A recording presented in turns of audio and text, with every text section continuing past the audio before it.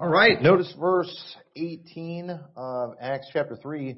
It says, "But those things which God before had showed by the mouth of all his prophets, that Christ should suffer, he hath so fulfilled." And the title of my message tonight is All Prophecies Matter. All prophecies matter. We've all heard the term all lives matter. We hear, Black Lives Matter and all that. And people like to use those slogans like that. And so I kind of want to steal that. And I just want to say all prophecies matter, including minority prophecies, including ones that are not mentioned a lot, including ones that are only mentioned one time.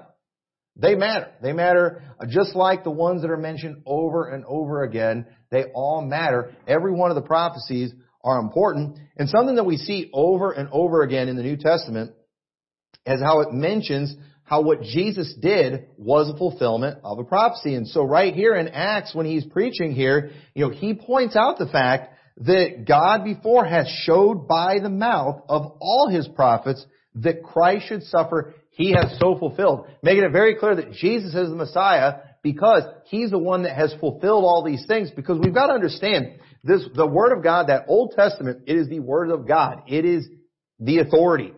And Jesus Christ had to do what the Old Testament said he had to do. He had to do all of it.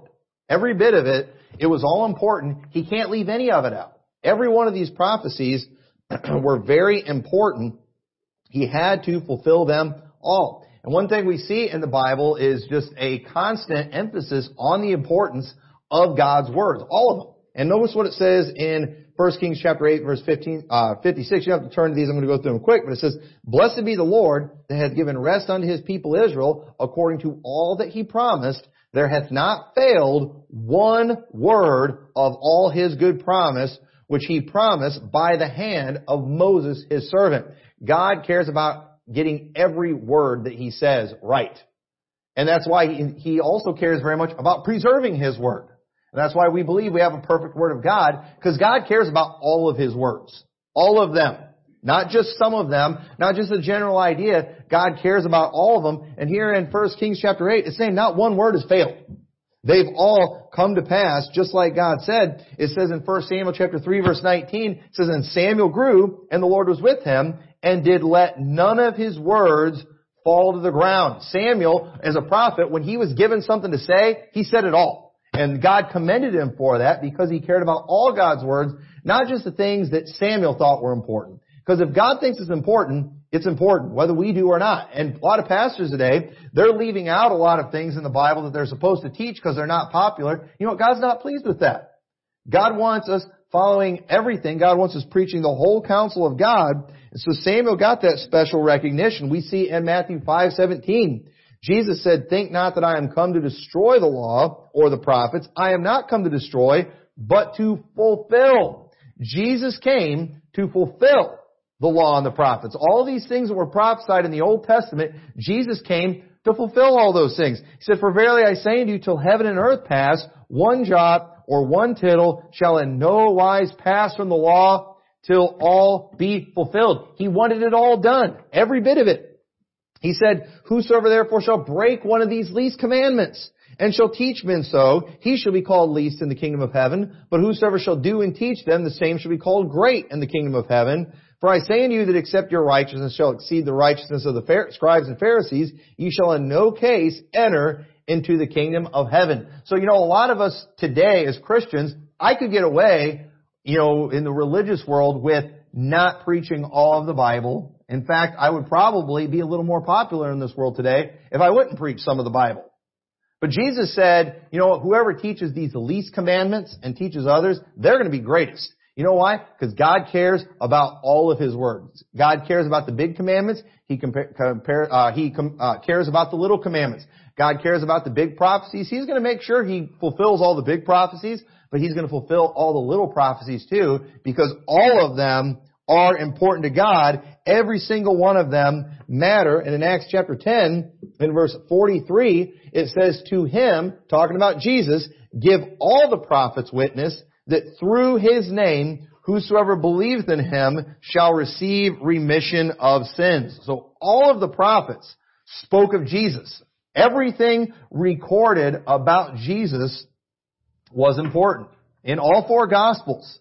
Obviously they couldn't tell us everything that happened in the entire life of Jesus, but it told us the things that we needed to know. It told us the things that were the most important, and the things that it mainly focused on were fulfillments of prophecies. In fact, we're going to look at several of them here, but understand one thing that you'll see over and over again, especially in the book of Matthew and John, is it'll constantly say, and it was fulfilled as spoken by the prophet. When it would tell us something that Jesus did, it would point out the prophecy that was being fulfilled. Now, why is it doing that? Are they doing that so they can just wow everybody with, wow, look at what God knew what was going to happen before it happened? Now, part of it, I think that is it. Part of us, when we see how Jesus fulfilled these things, it just showed God had a plan from the beginning. But it's also doing it, you could say, for legal reasons. Because the law of God, that Old Testament, does matter. And God is making sure, and the writers were making sure that the Jews knew, and everyone knew, that Jesus Christ fulfilled every one of these things because they were all important. So we see in Matthew 1:22, and I want you to just kind of make a mental note of each one of these things that are mentioned. All right, just kind of make a mental note. And it says in Matthew 1:22, now all this was done that it might be fulfilled, which was spoken of the Lord by the prophet, saying, behold, a virgin shall be with child, and shall bring forth a son, and they shall call his name Emmanuel, which being interpreted is God with us. Now what was being done? Jesus Christ being born of a virgin. Matthew 1 tells us about that virgin birth of Mary. And you know what? We all believe, I think everybody believes, that one of the fundamentals of the faith is the virgin birth of Christ. The deity of Christ. If Jesus is not born of a virgin, then we have no Savior.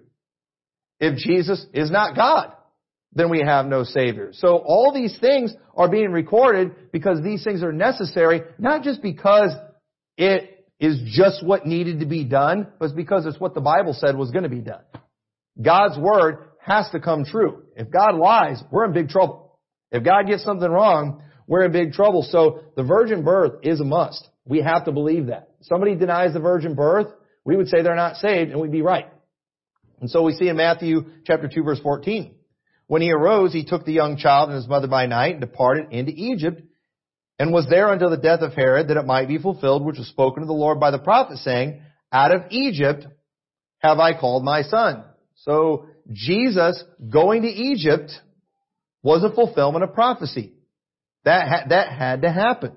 We see in Matthew 4:13, and leaving Nazareth, he came and dwelt in Capernaum, which is upon the sea coast, in the borders of Zebulun and Nephthalim, that it might be fulfilled, which was spoken by Isaiah the prophet, saying, the land of Zebulun, the land of Nephthalim, by the way of the sea, beyond Jordan, Galilee of the Gentiles, the people which sat in darkness saw a great light, and to them which sat in the region and shadow of death, light is sprung up. So even where Jesus was going to preach, that was something that was prophesied.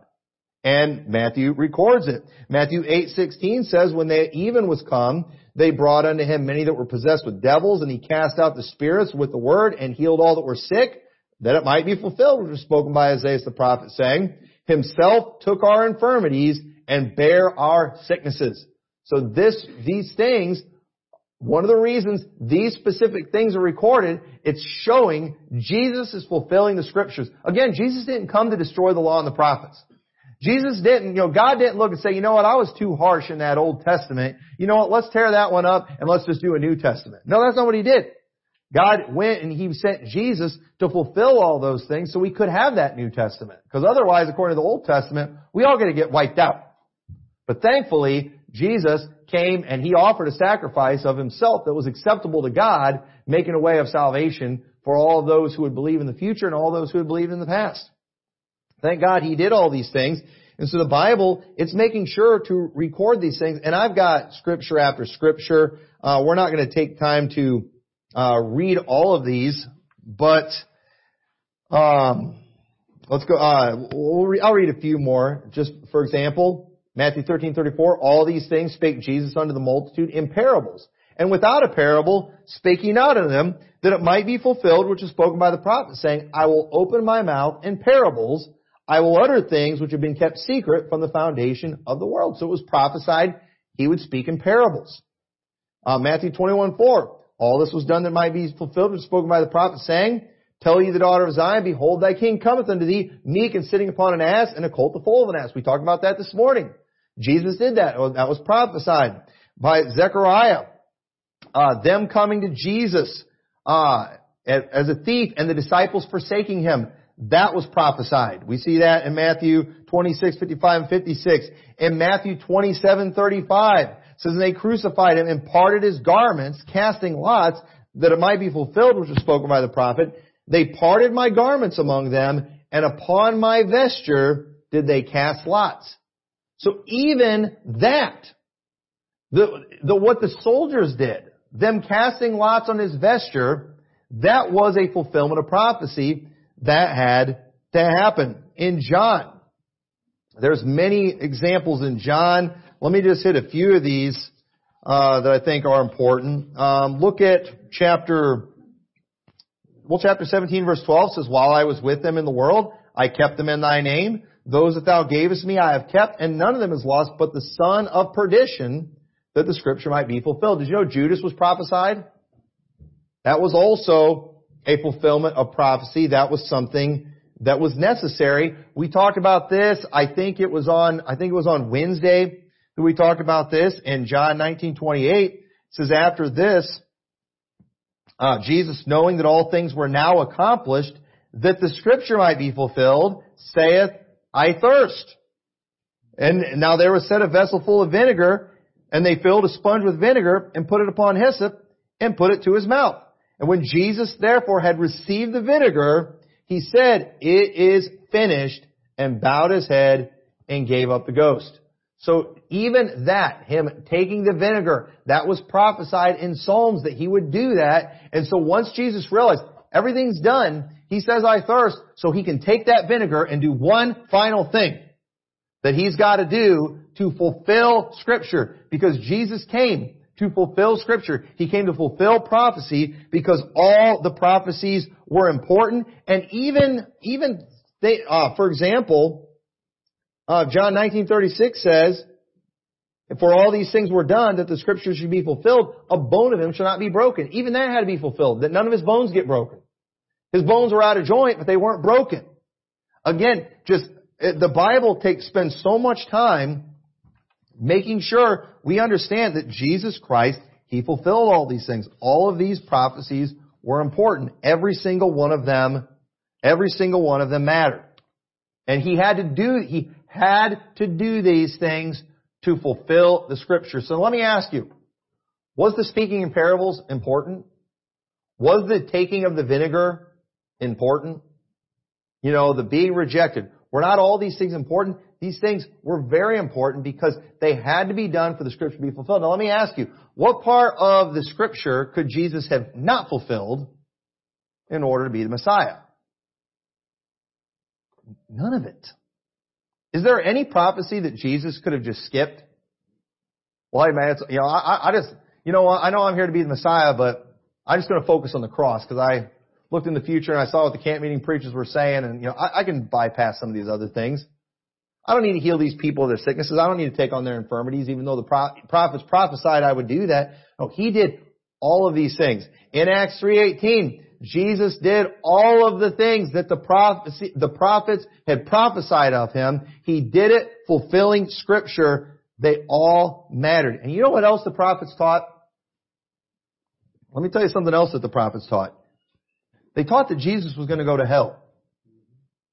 It says in Acts 16, Psalm 16, verse 10, For thou wilt not leave my soul in hell, neither wilt thou suffer thine Holy One to see corruption. So if it's prophesied that He would go, His soul would be in hell, doesn't He have to do that in order to be the Messiah? Isn't that pretty important?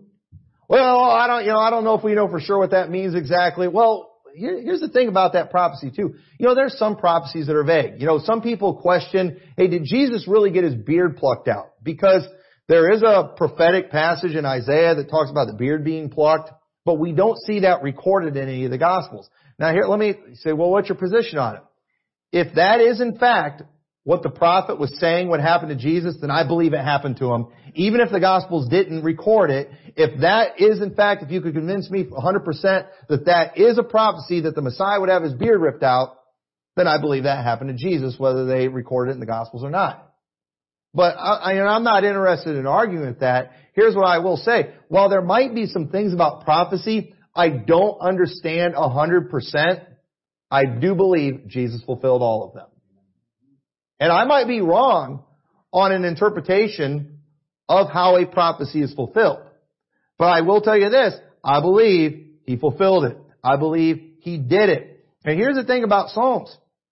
You can say, well, that prophecy is kind of vague, but here's the problem with that. Acts quotes it. Acts tells us it happened.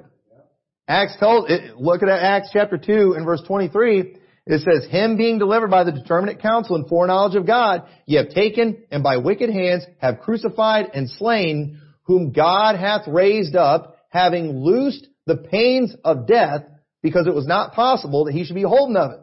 For David speaketh concerning Him, I foresaw the Lord always before my face, for He is on my right hand, that I should not be moved. Therefore did my heart rejoice, and my tongue was glad. Moreover also my flesh shall rest in hope, because Thou wilt not leave my soul in hell, neither wilt Thou suffer Thine Holy One to see corruption.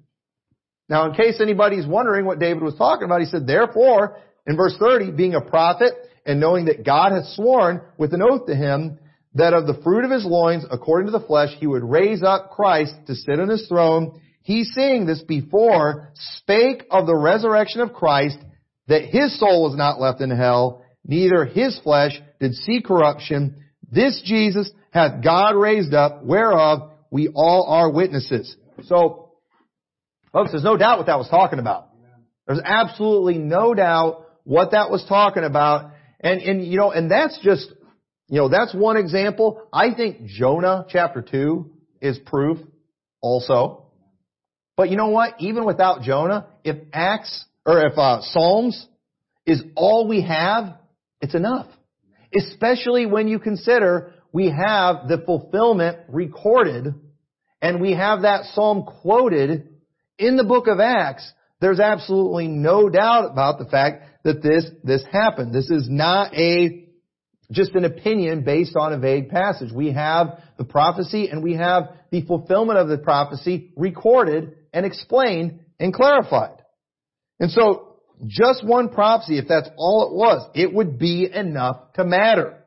And not only do we have the prophecy, we have the fulfillment recorded, and it says Jesus was loosed from the pains of death, proving that He wasn't in paradise, having a good time.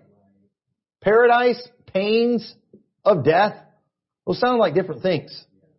To me, those sound like very different things. So we live in a very divided world today, and there is no exception when it comes to the IFB. Okay? We fight about everything.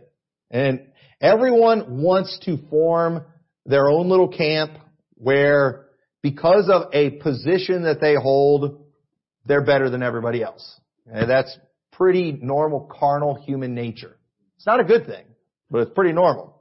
But this type of thinking, though, I think it does more harm to people's preaching than just about anything, because in order to prove they're right, people will go to just amazing lengths to just twist Scripture, to twist what the Bible has to say, and just come up with the most foolish arguments that you could ever imagine. Okay? So now let me just take a minute to help you all out with something. Right? I want to help you all. I don't want you all to be manipulated. I don't even want to be able to manipulate you, but something that is very common that I'm seeing all the time, and I'm sure because I'm an American and I watch Fox News, and because I've grown up in the IFB world, I've probably done this type of thing before, because this is something that just we do as argumentative Americans. And let me tell you, if I've done this before, I repent of it, I apologize, and if you even show me where I specifically did it, I'll admit it. Okay? And it doesn't have to be 10 years ago. If I did it last week, I don't ever want to do this again. Because I'm sick of seeing this. I'm sick of it. It's out of control. And this method that people are using to manipulate you and to just to kind of control what you think about things. It's some of the worst preaching you'll ever hear. It's when a preacher gets up and he has an argument against somebody else's position who's not there. That's some of the worst preaching you'll ever hear. And the problem with doing this is there's no way, for that person to be held accountable if they lie, or if they misrepresent, or if they just use logical fallacies. And most preachers, when they do this in the pulpit, the type of preachers that do this, they will never let themselves be corrected. They will never be held accountable because, they just won't. This is a very manipulative way of preaching, and you do this when you don't have Bible. You have to do this when you don't have Bible to prove your argument. And so this logical fallacy I'm seeing today, I was trying to think of what you'd call this, because I keep seeing people do this argument. And I'm thinking, I don't know the names of all the logical fallacies, so I looked them up, because I was like, there's got to be a name. Because basically a logical fallacy, it's an error in reasoning that's common enough to warrant a fancy name. And so I was like, I know Baptists aren't the only ones doing this junk. So I looked them up, and I'm reading all of them to see which one fit what I'm seeing. And sure enough, it's called the red herring fallacy. Okay, it's the red herring fallacy. And remember, a fallacy is just an unsound argument. Okay? A lot of times people, they get up and they just have these arguments, but they don't make any sense. And they act like they really showed somebody, but it's like, you proved nothing. You sounded really good saying what you were saying. You seem very convinced that you won the argument, but your argument made no sense. Your reasoning was off. It was an unsound argument. It was a red herring fallacy. So the red herring fallacy, it is a distraction from the argument, typically with some sentiment that seems to be relevant, but isn't really on topic. So this tactic, it's common when someone doesn't like the current topic and they want to detour into something else instead. So it's something that's easier or safer to address. So a red herring fallacy is typically related to the issue in question, but isn't quite relevant enough to be helpful. So instead of clarifying and focusing, it confuses and distracts.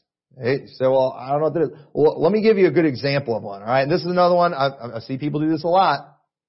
But let's say me as a pastor. Now, I get annoyed, and I'm bothered quite often when I see pastors, go get heavily involved in politics and they just become politicians. And I've even known some pastors that left their ministry to go into politics.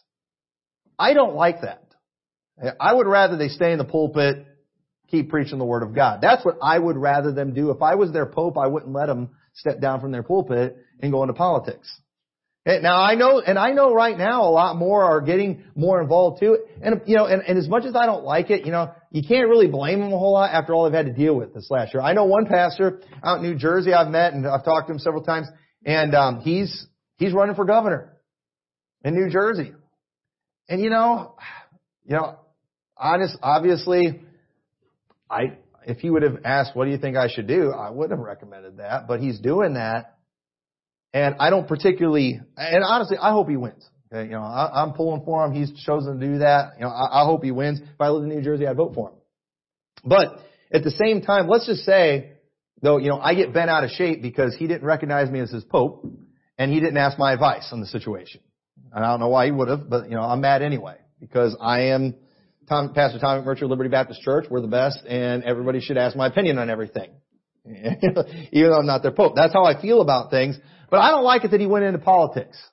Now, I don't really have a verse that says he can't. There's nothing in the Bible that teaches that you can't try to influence your political leaders, that you can't get involved in some way. There's no command against that thing. So what I could do is, though, I could get up and I could tell you all to go to Matthew chapter 28, where it says, "Go ye into all the world and run for office." Is that what it says? No, it says preach the gospel. These people, if they want to change things, they need to preach the gospel and not go running for office. Well, wait a minute. Can't you do both? Why is it that whenever we don't like what somebody's doing, we start preaching about soul winning? You know what that's called? It's called a red herring. It's called a distraction. I don't like what he's doing. I don't want to talk about this. I don't want to get involved in this. So I'm going to go change the subject of something that seems like it could be related, but it's not. Because you can be a soul winner and be involved in politics. Now, I don't see too many people doing that, but just because I don't see too many people doing that, does that mean it's impossible? Do I now get to condemn this person for doing that? Folks, that's not a sound argument. That's not a logical argument. If I don't want you, maybe I just don't want to fight the government right now over the mask mandates and all these other things. What does the Bible say? Go ye all the world, fight the mask mandate? The weapons of our warfare, they're not carnal but mighty through God. Well, wait a minute. Why can't I stand against masks and be a soul winner? Do you see how these things, they're not necessarily related, but when a pastor gets uncomfortable with these things and he wants to just try to tell his people what to do, they try to make you feel bad for standing for something, for participating in something. I had people too that were getting all over my case just because I went to a couple Reopen Illinois rallies and I made some videos. It's like, Pastor, it seems like all you care about is politics. Shouldn't you be thinking more about spreading the gospel? Well, here's the thing. I go soul winning 2 times a week. I've been to 2 political rallies in my life, I think. Okay? So I'm never allowed to go to any of these things. Most of the videos on our YouTube channel, it's all preaching. It's all doctrinal things. But then I do a couple political things and my whole ministry is focused on politics. In Pastor, it seems like all you do is talk about this subject. No, those are the only sermons that you listen to online. Go look at the sermons that have the title Jesus in it and watch how fewer views they have than if it has reprobate in the title. That's the way it is. You're not here all the time. You don't see everything that's going on. But, it makes you uncomfortable that I get involved in something. So what do? You come up with a logical fallacy and you start talking about a red herring. You get distracted over soul winning as if a person can't do both. Do you see how dishonest of an argument that is? Don't do that type of thing to people. If you see somebody on Facebook promoting something that you're not really comfortable with, don't go, you should spend your more time soul winning. That's what people do on Twitter all the time, too. I do anything on Twitter. I do a tweet. Takes me like 20 seconds to type up a tweet. I hit send. Well, I think you should be spending more time preaching the gospel. Does your church know you're doing this stuff? It's like, you people are out of your mind. You have no idea. It's like I'm not allowed any leisure time. Some people go hunting and trying to shoot deer. I try sniping trendies online. That's what I do. Okay, my tweets hurt them just as bad as a bullet does to a lot of animals. And if I'm not allowed a little pleasure sport every once in a while, then you know what? You're going to have one mean, stressed out pastor. I got to have some way to just kind of release some tension. And I could be making all of you mad, but you know what? I could go making a bunch of weird skinny jean wearing, trendies mad. What would you rather have? You want me sniping you or sniping them? Oh, if you were more spiritual. You see, these arguments don't hold water. These arguments don't make sense, but they are everywhere in the religious world. And what's horrible is they're coming out in people's preaching. They're doing these things constantly behind the pulpit. These are distractions from the real argument. They are irrelevant from the conversation at hand. This is deception, is what it is. It's deception. Now, the red herring fallacy that people are using on this issue of Jesus going to hell is, the way they're doing it is, for example, there's many ways it's being done, but 1 Corinthians chapter 15, verse 3. For I delivered unto you first of all that which I also received, how that Christ died for our sins according to the Scriptures, and that He was buried, and that He rose again the 3rd day according to the Scripture. Where does it say anything about Him going to hell? Where does it say anything about that? And then I can get up here and for the next 30 minutes, I can dramatically read references about the cross, and then just keep asking, where does it say He paid for our sins in hell? The Bible says He did it with His blood on the cross. Therefore, He didn't go there. Really? That, my friends, is a red herring. That, my friends, is a distraction. That is deception. You are avoiding an uncomfortable subject. And let me tell you something. It's not a pleasant thought to think that Jesus was in hell for 3 days. But for some reason, it's a pleasant thought to think He's on the cross. But for some reason, it's not a pleasant thing to say. But it happened. The Bible records it. It tells us that it happened. And so we don't get to ignore it. And so to preach a whole message doing this type of thing and going to the Scriptures where it says, or not going to the Scriptures, where it does say Christ went to hell, it's deceptive. If it says it was going to happen one time in the Bible, then it happened. All prophecies matter, including those in the minority. And so the next argument that people make, which is just another logical fallacy, it's the straw man fallacy. They will say that the Bible doesn't emphasize it, therefore we're not going to emphasize it. But here's the problem with that. Who's saying that you have to? Who is telling you, listen, you make sure you cover this in your gospel presentation about Jesus going to hell? I don't hear anybody saying that, but let me ask you this. What if I got up and I said, do you emphasize the drinking of the vinegar in your gospel presentation? Does anybody do that? Has anybody ever heard anybody preach that? Listen, he had to do that to fulfill the Scriptures. You leave that out of your gospel presentation, none of those people are getting saved. Okay? Now, if that's the case, I probably haven't gotten anybody saved because I don't know if I've ever used that in my gospel presentation, the drinking of the vinegar. But understand, that had to be done. How about the casting lots upon his vesture? Y'all bring that up? I mean, it's a part of the story of the crucifixion. Therefore, it's a part of the gospel. But yet, nobody's telling you have to emphasize that. Nobody's telling you have to emphasize the parables. And we could go on and on with all these things. Nobody's telling you to emphasize these things over the cross. But don't try to prove they didn't happen.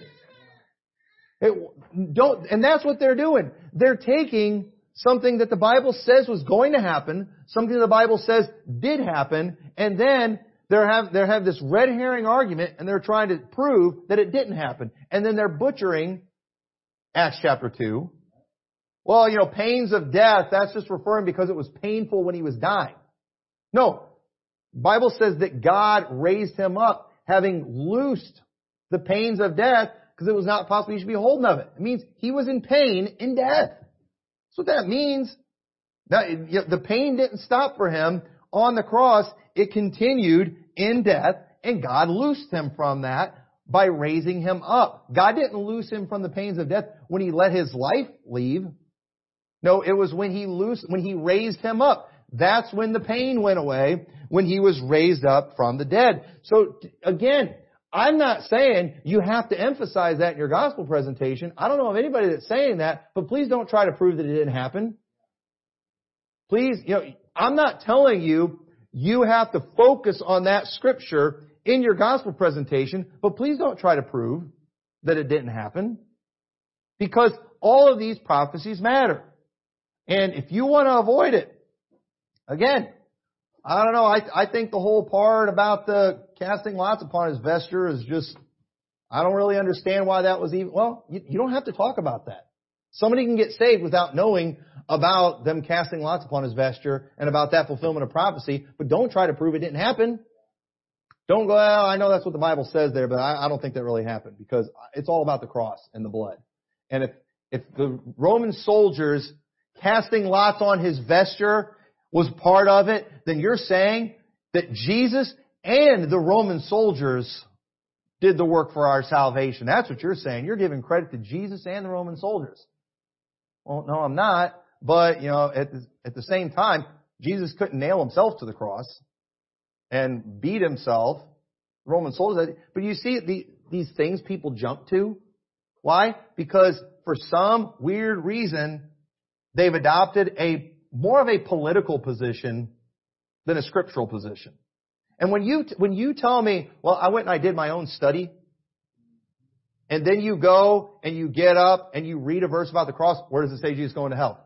Ladies and gentlemen, you did not do your own study. You got your talking points from somebody else. You joined a political movement. You joined a group. Nobody reads their Bible and comes up with something like that. I'm sorry, you lost me right there. You're not telling the truth. So we could go on and on about these things. And you know what? If somebody did though, if somebody got up and they talked about how Jesus took the vinegar, about how they, you know what we wouldn't say? We wouldn't accuse them of teaching a vinegar atonement. We wouldn't do that. And listen, don't accuse people because they believe Jesus went to hell of believing or teaching a hell atonement. I believe in a blood atonement. I believe in a blood atonement. I just also believe that He was dead for 3 days and went to hell like the prophet said He was going to. That's what I believe. I believe the casting of lots on His vesture was important because God said it was going to happen. But don't tell me I believe in a casting lots upon a vesture atonement. So that's ridiculous. Yes, and it's also ridiculous to say that people believe in a hell atonement for that. So, because when you start denying clear prophecies and then start ignoring the real argument with the red herring fallacy while accusing others of teaching a hell atonement, guess what? You're going to get called out. You're going to get called out when you use weird arguments like that. Now, if you're not comfortable, if you are not comfortable talking about Christ's time in hell, I'm not going to tell you you're not saved. I don't think you're required to talk about the vinegar in your gospel presentation. But if someone does and you accuse them of heresy, you're going to get called out because that's really stupid to do that. That's a really dumb thing to do. And unfortunately today, people are, in order to look like they, are just have this better position, they're putting all the emphasis on one area. And listen, we emphasize the cross around here. We sing songs about the blood and about the cross. You better believe, but we don't pretend other prophecies didn't happen. We don't go mangling scriptures. All of these things were so important, and we don't want to just ignore these things. Let me read a few more of these prophecies because there's so much good stuff in here. It says in John 12:37, "But though He had done so many miracles before them, yet they believed not on Him, that the saying of Isaiah the prophet might be fulfilled, which he spake, Lord, who hath believed our report? And to whom hath the arm of the Lord been revealed? Therefore they could not believe, because that Isaiah said again, He hath blinded their eyes and hardened their heart, that they should not see with their eyes, nor understand with their heart, and be converted, and that I should heal them. These things said Isaiah when he saw His glory and spake of Him." So notice, the Bible also records how they saw these things. They saw Him. Abraham rejoiced to see my day, and he saw it and was glad. David seeing, it mentioned in Acts chapter 2, how David saw these things. Here in Isaiah, it says that Isaiah saw these things. And so he wrote about these things that he saw prophetically that were about Jesus Christ. And so when these things happened, these things were fulfillment. John 15:23 says, "He that hateth me, hateth my Father also. If I had not done among them the works which none other man did, they had not had sin, but now have they both seen and hated both me and my Father. But this cometh to pass, that the word might be fulfilled that is written in their law, they hated me without a cause." It was prophesied that they would hate Jesus without a cause in their law. And you know what? That was fulfilled. That had to be done. And again, we've only scratched the surface. But did you know this is another interesting thing too. When you look at all these prophecies that were being fulfilled from the Old Testament, the Bible teaches these things had to take place. Even Jesus' words that He spoke, the prophecies He spoke, they were considered Scripture. You know why? Because He's the Word of God. The things that God says, they have to come to pass. It says in John 18:8, Jesus answered, "I have told you that I am He. If therefore ye seek me, let these go their way, that the saying might be fulfilled, which He spake of them, which thou gavest me, have I lost none." Even Jesus' disciples, none of them could die in this situation because Jesus in His prayer mentioned how He had lost none of them except for the son of perdition. And so it's right here, this passage, it's saying this happened so these words that Jesus had literally just prayed probably an hour ago or less might be fulfilled. Because if Jesus says something's going to happen, it has to happen. John 18:31 says, Then said Pilate unto them, Take ye him, and judge him according to your law. The Jews therefore said unto him, It is not lawful for us to put any man to death, that the saying of Jesus might be fulfilled, which he spake, signifying what death he should die. So just like the book of Matthew and John was constantly saying this was done so this prophecy would be fulfilled, some of the things that happened when Jesus died was saying this happened that this saying of Jesus might be fulfilled. Because when Jesus said it was going to happen, that was the Word of God. That was prophecy. It had to happen. All of these things matter. All prophecies matter and do not fall for logical fallacies that preachers come up with based off political positioning. Don't go falling for that stuff. That's what these things are based off of, because teaching certain things that will get you in trouble with certain groups. And I get it. I get it, okay? There are some things that are a little deep, maybe a little confusing, but when you go as far as butchering a scripture, there are some passages that I'm just not comfortable with because it's like, that's a tough passage right there. I'm not 100% sure what that means. I'm not going to run my mouth about that passage. I might have my opinion, but until I'm 100% sure, I'm not going to run my mouth about it. So you're allowed to be quiet on these things, but then to see people go and then attack people and accuse them of horrible things because of that, I think is completely out of line, and it freaks me out. Don't fall for that. Don't insult your congregation by acting like they're dumb enough to fall for these things. That, just because it makes me uncomfortable, I don't want to talk about it. Pastor, why don't you preach harder against the homos? Well, it's not, I think we need to focus on love. Okay, well, why can't we talk about love and still talk about how wicked the homos are? Is it impossible to, some of these preachers are always talking about hate. You can do both. These are distractions. Well, I'm not comfortable talking about this. I'm not comfortable talking about perverts, so I'm just going to talk about grace. Because it's all about grace. And I'm better than all those people that will talk about the perverts. Because of that. No, you're a coward. And you're distracting. That's not related. This is another subject. And this is a very common thing that people are doing. And we just need to understand everything matters. And when you understand that everything matters too, you know what it causes you to do? It causes you to pay a little closer attention to the Scriptures. Because we understand that every Word of God, it matters. Every Word of God is important. And I want to know how these things are fulfilled. And when we learn how these things are fulfilled, it teaches us things. Those things that we talked about on Wednesday, about the triumphant entry and all that kind of stuff, the reason, there was a lot of the interesting stuff in there that there was, is because we took the time to go back and look at those prophecies that they referred to. And when we saw all those things, we're looking in there and trying to see where that was fulfilled in Christ's day. And all of a sudden, everything now starts making sense. All of a sudden now, I get why he went into the temple. I understand why he went in the temple. I understand why he drove them out. I understand why he quoted that verse about my house being a house of prayer. You made it in a feast. All these things make sense now. Malachi 3 all of a sudden makes a little more sense. When you do all these things, but when you start just going and casting things aside because you're uncomfortable talking about it and then criticizing those who are comfortable talking about it, you're going to end up missing the boat. And thank God for a Bible that is in every word perfect. And this is another reason too. These people are just never going to convince me that we don't have a perfect Bible.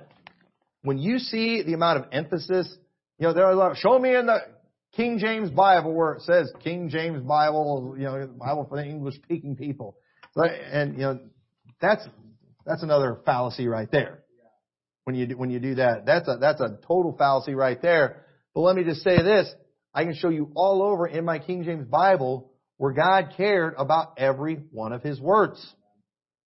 And He wasn't going to let one jot or tittle fail from the law till all was fulfilled. And y'all realize there are still some things, and Acts 3 talks about it, we didn't read it, that still are yet to be fulfilled at Christ's return.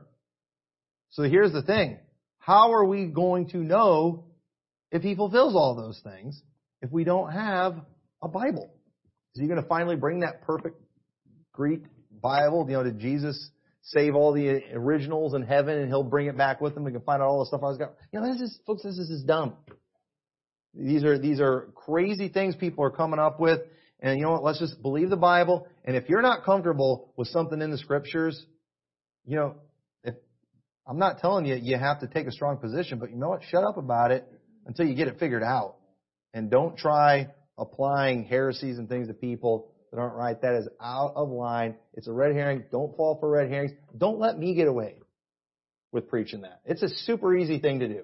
It's a real easy thing to do, but it's not right, and I don't ever want to do it again. So I hope this was a helpful blessing. Let's pray, dear Lord. Thank you for your word. I pray, dear Lord, that you'll help us to learn from these things, Lord, and help us. I pray, if anything, Lord, that this lesson, if it did anything, it helps us to just treasure every one of your words, that we'll look into your word closely and we'll look for those fulfillments, understanding every one of them is important, every one of them matters. There's things you're trying to teach us. You're showing us your holiness, and Lord, just how right you are on these things. And so I pray you'll help us to not get sloppy with the Scriptures. In your name we pray. Amen.